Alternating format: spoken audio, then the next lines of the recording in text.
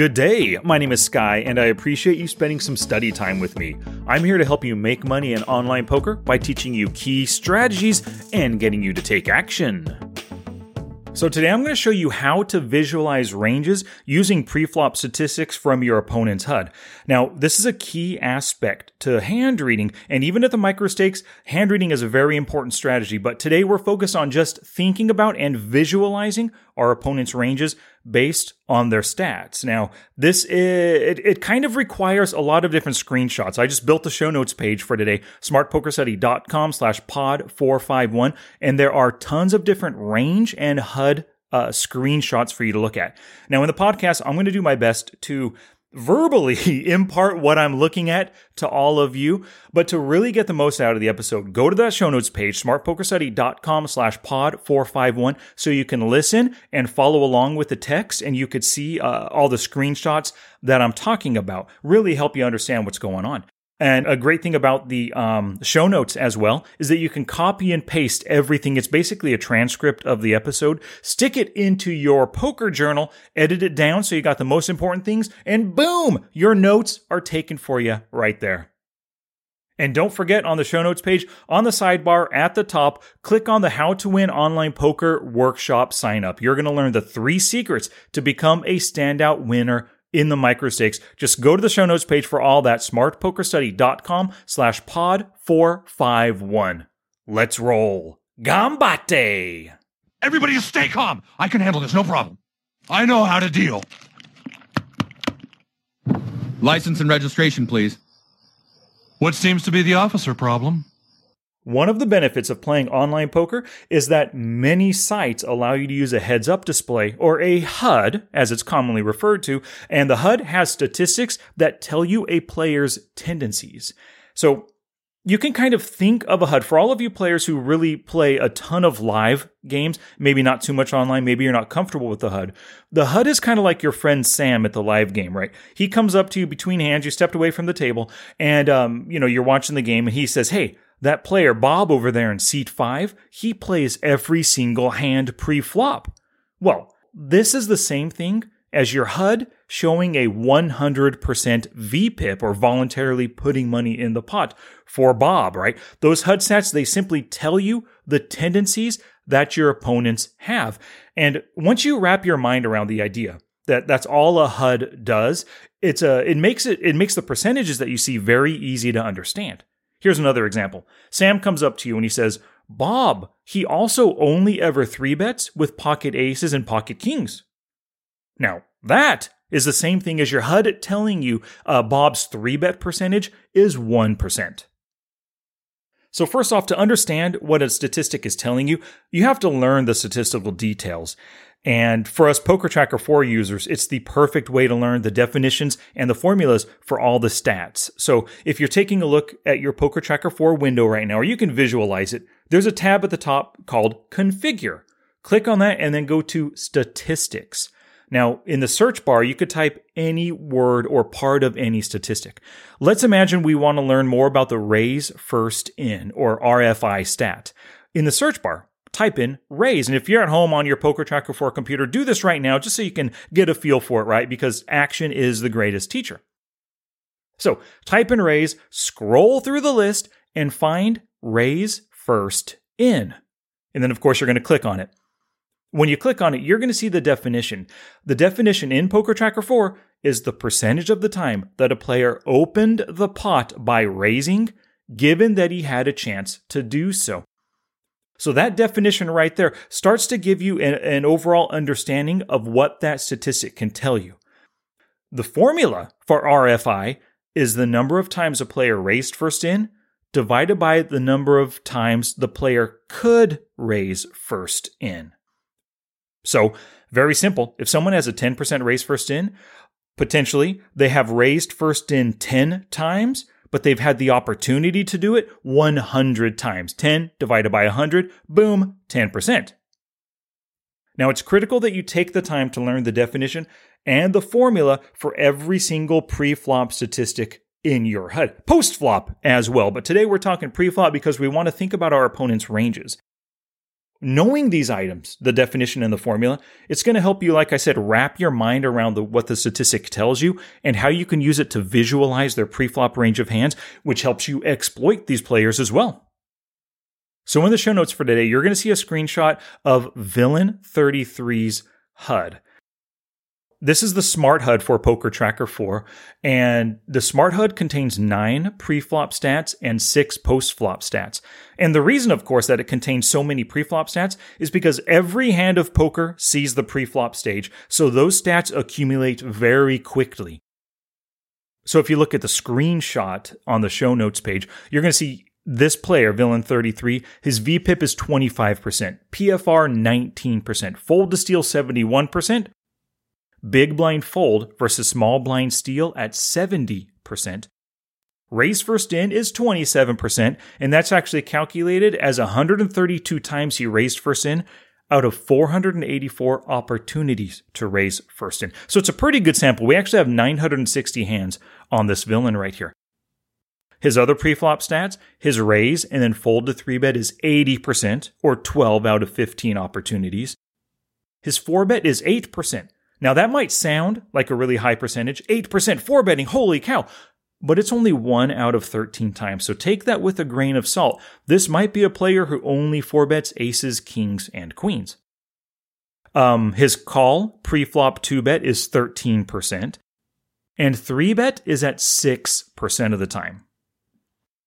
All of those stats that I just said, they can all equate to a range of hands, and the easiest way to build a range of hands by using a statistic is to whip out Flopzilla Pro. So if you're on your computer at home, open up Flopzilla Pro and follow along. Also go to the show notes page so you can see the screenshots, right? You want to follow along with Flopzilla Pro, just like I told you earlier in Poker Tracker 4. Do the work for yourself, find the definition and formula on the statistics.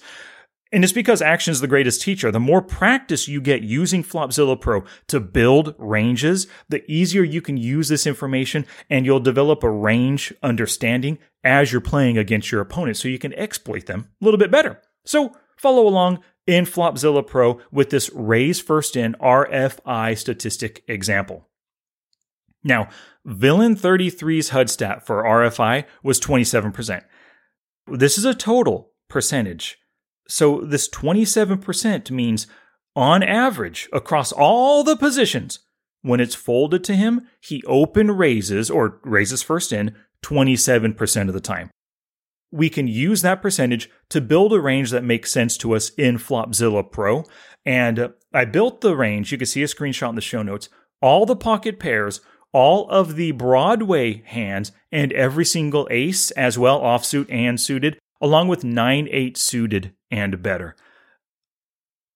Now, here's an interesting thing about ranges. We cannot know that this is his exact range. We simply built the range based on a percentage. Because when you build ranges, you're forced to make presumptions about what you believe your opponent would play, based on your experiences, based on maybe being a similar style of player, or maybe seeing all these other players with similar percentages play their hands, right? But let's think about this, right? We built it to 27%, 362 combos. Now, it's very possible he would not open raise with those weakest offsuit aces. Maybe he wouldn't open raise with ace deuce up through ace 7. Maybe not even queen 10 offsuit. But instead, maybe he open raises with more suited connectors and gappers, like 6-5 suited and better, 7-5 suited and better, king 7, queen 8 suited and better, right? We just don't know exactly what this player opens. But like I said, we use our experience. We try to jump into our opponent's shoes, figure out what we believe he would be open raising to build it to this 27%. If you take the time right now in Flopzilla Pro and build your own raising first in range at 27%, it could be different than mine. But here's an interesting thing. Let me throw a curveball at you.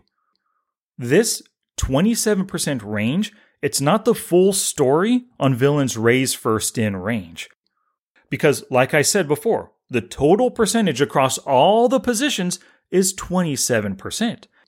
Now, there's a screenshot on the show notes page. It breaks down his raise first in by position. So remember, average was 27%. In the EP, he raises first in 15%. 21% in the MP. 29% in the cutoff. 38% on the button. So his race first in gradually grows, or his range, I should say, expands as position gets later. As most of us play our hands, right? We play more hands in position. His race first in the small blind, 34%, for that total of 27% right there. He's tightest in the EP, raising first in 15%, and he's loosest on the button at 38%. Now, if we compare these two ranges side by side, like I said, screenshot in the show notes page, that 15% range, all the pocket pairs, all the suited aces, ace 10 off and better, king queen offsuit, and then the strongest suited broadways, jack 10 suited and better, and king jack suited. So a very small 202 combos in that 15% raise first in range. That's in the EP, right?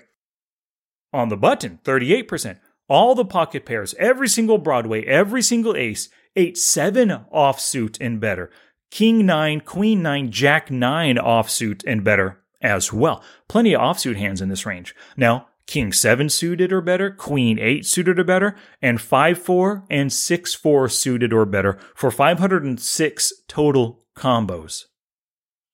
Now, obviously, as players play more hands, the ranges get wider and weaker right here. That 38% range, much wider, and includes a ton of weak hands like 6-4 suited and 7-6 and king 7 suited, whereas that 15% range, much tighter, but a stronger range, which is pretty important, especially in the micro stakes.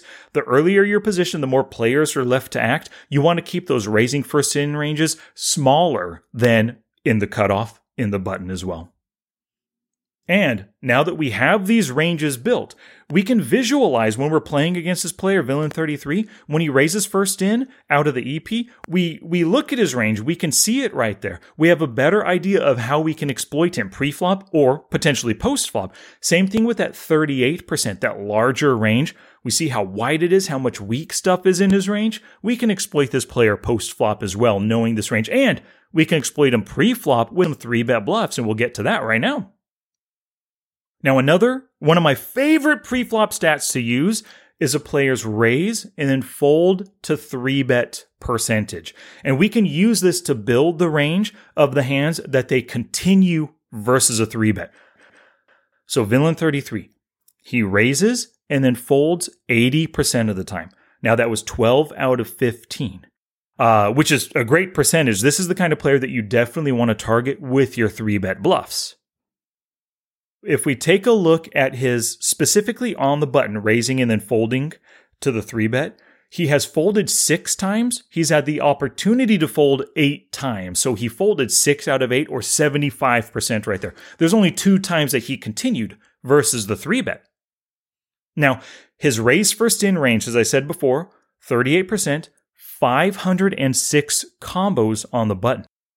He's folding 75% of the time. So this means that he's folding 506 combos times 75% or 380 combos. He's folding that many. If he folds 380, that means he continues with 126 combos. So now that we know how many combos that he continues with, we can simply build a range containing the strongest hands and build it up to 126 combos. You can see a screenshot of that on the show notes page. It's actually 9.5%. 126 combos are made up of pocket 6s or better, 9-8 suited or better, ace 10 suited and better, and ace jack offsuit and better. That's it, a pretty darn tight range, but this is what he continues with versus a 3-bet, which means he folds all that other stuff, the king 7 suited, the 5-4 suited, the 7-5 suited, the 10-9 offsuit. All of that is going away. That's why it makes it so profitable to 3-bet bluff a player like this who folds a ton after he open raises a ton as well. Now, let me help you build a calling range because, as we know, our opponents do a lot of calling pre-flop, especially in the micro stakes. The key to building a calling range is to exclude the strongest hands that you believe he would re-raise and also exclude the weakest hands he would fold. Let's think about Villain 33. His total call pre-flop 2-bet was 13%. But let's imagine that's actually what he calls in the cutoff. Let's say you open raised in the EP. It folds, the MP folds. He's in the cutoff. He decides to call. Everyone else folds. What is his range? So he calls with that 13% range. First off, we can also look at this player's 3-bet percentage at 6%. So he's capable of 3-betting, bluffing for sure, but also probably a decently wide value 3-betting range.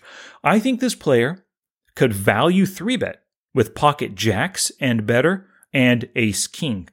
So we want to remove those from his range or keep them out of the range. Now start building up the rest of the range around it. Include all the strongest hands that you think he would call out of the cutoff and build it up to 13%. And you can see what that looks like in the show notes page. Ace 10 offsuit, ace jack offsuit, and ace queen offsuit, along with king queen offsuit. So only 4 offsuit hands. Pocket pairs 10s all the way through deuces, because obviously players like to call with every pocket pair to set mine, besides the strongest ones that they would 3-bet. 9-8 suited up through king queen suited, king jack suited, king 10 suited, and ace queen suited all the way down through ace deuce suited.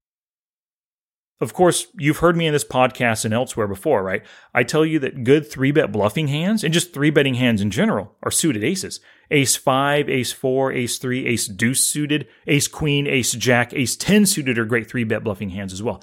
But a lot of players, while they might 3-bet those occasionally, they don't 3-bet them all the time.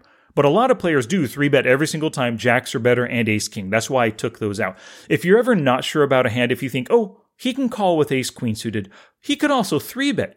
Go ahead and include those hands in a calling range as well.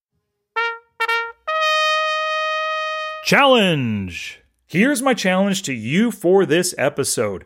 I want you to use Flopzilla Pro to create 8 ranges for visualization as you play. That's why you listen to this podcast. You want to know how you can use player statistics to actually build a range and visualize it as you play.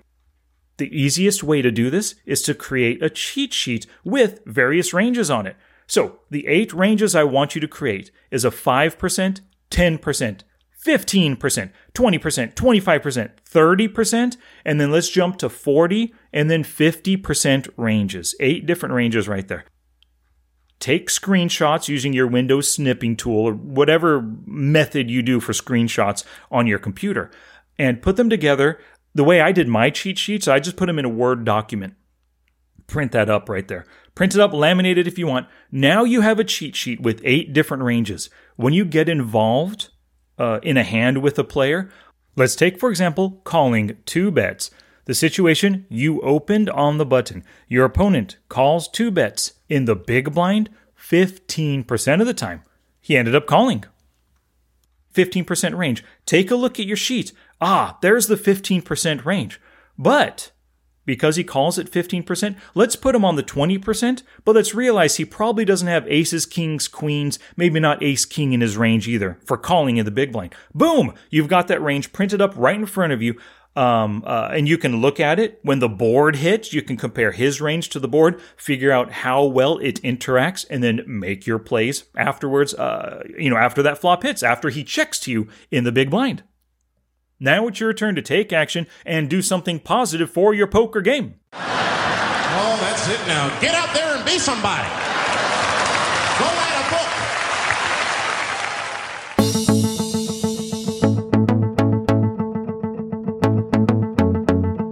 book. Alrighty, thank you so much for listening today.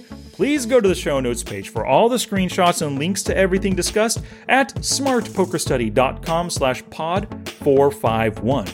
And of course, on the sidebar right at the top, click on that How to Win Online Poker Workshop. You're going to learn the 3 secrets to making money in the microstakes. This is the training that you need if you're close to a break-even player. Some months you're profitable, some months not. This will make you a profitable player. If you're a losing player, hey, let's get you working right now with purpose. The 3 secrets are going to have you improving your game from minute 1. So get in on this. Go to the show notes page, smartpokerstudy.com/pod451 to sign up.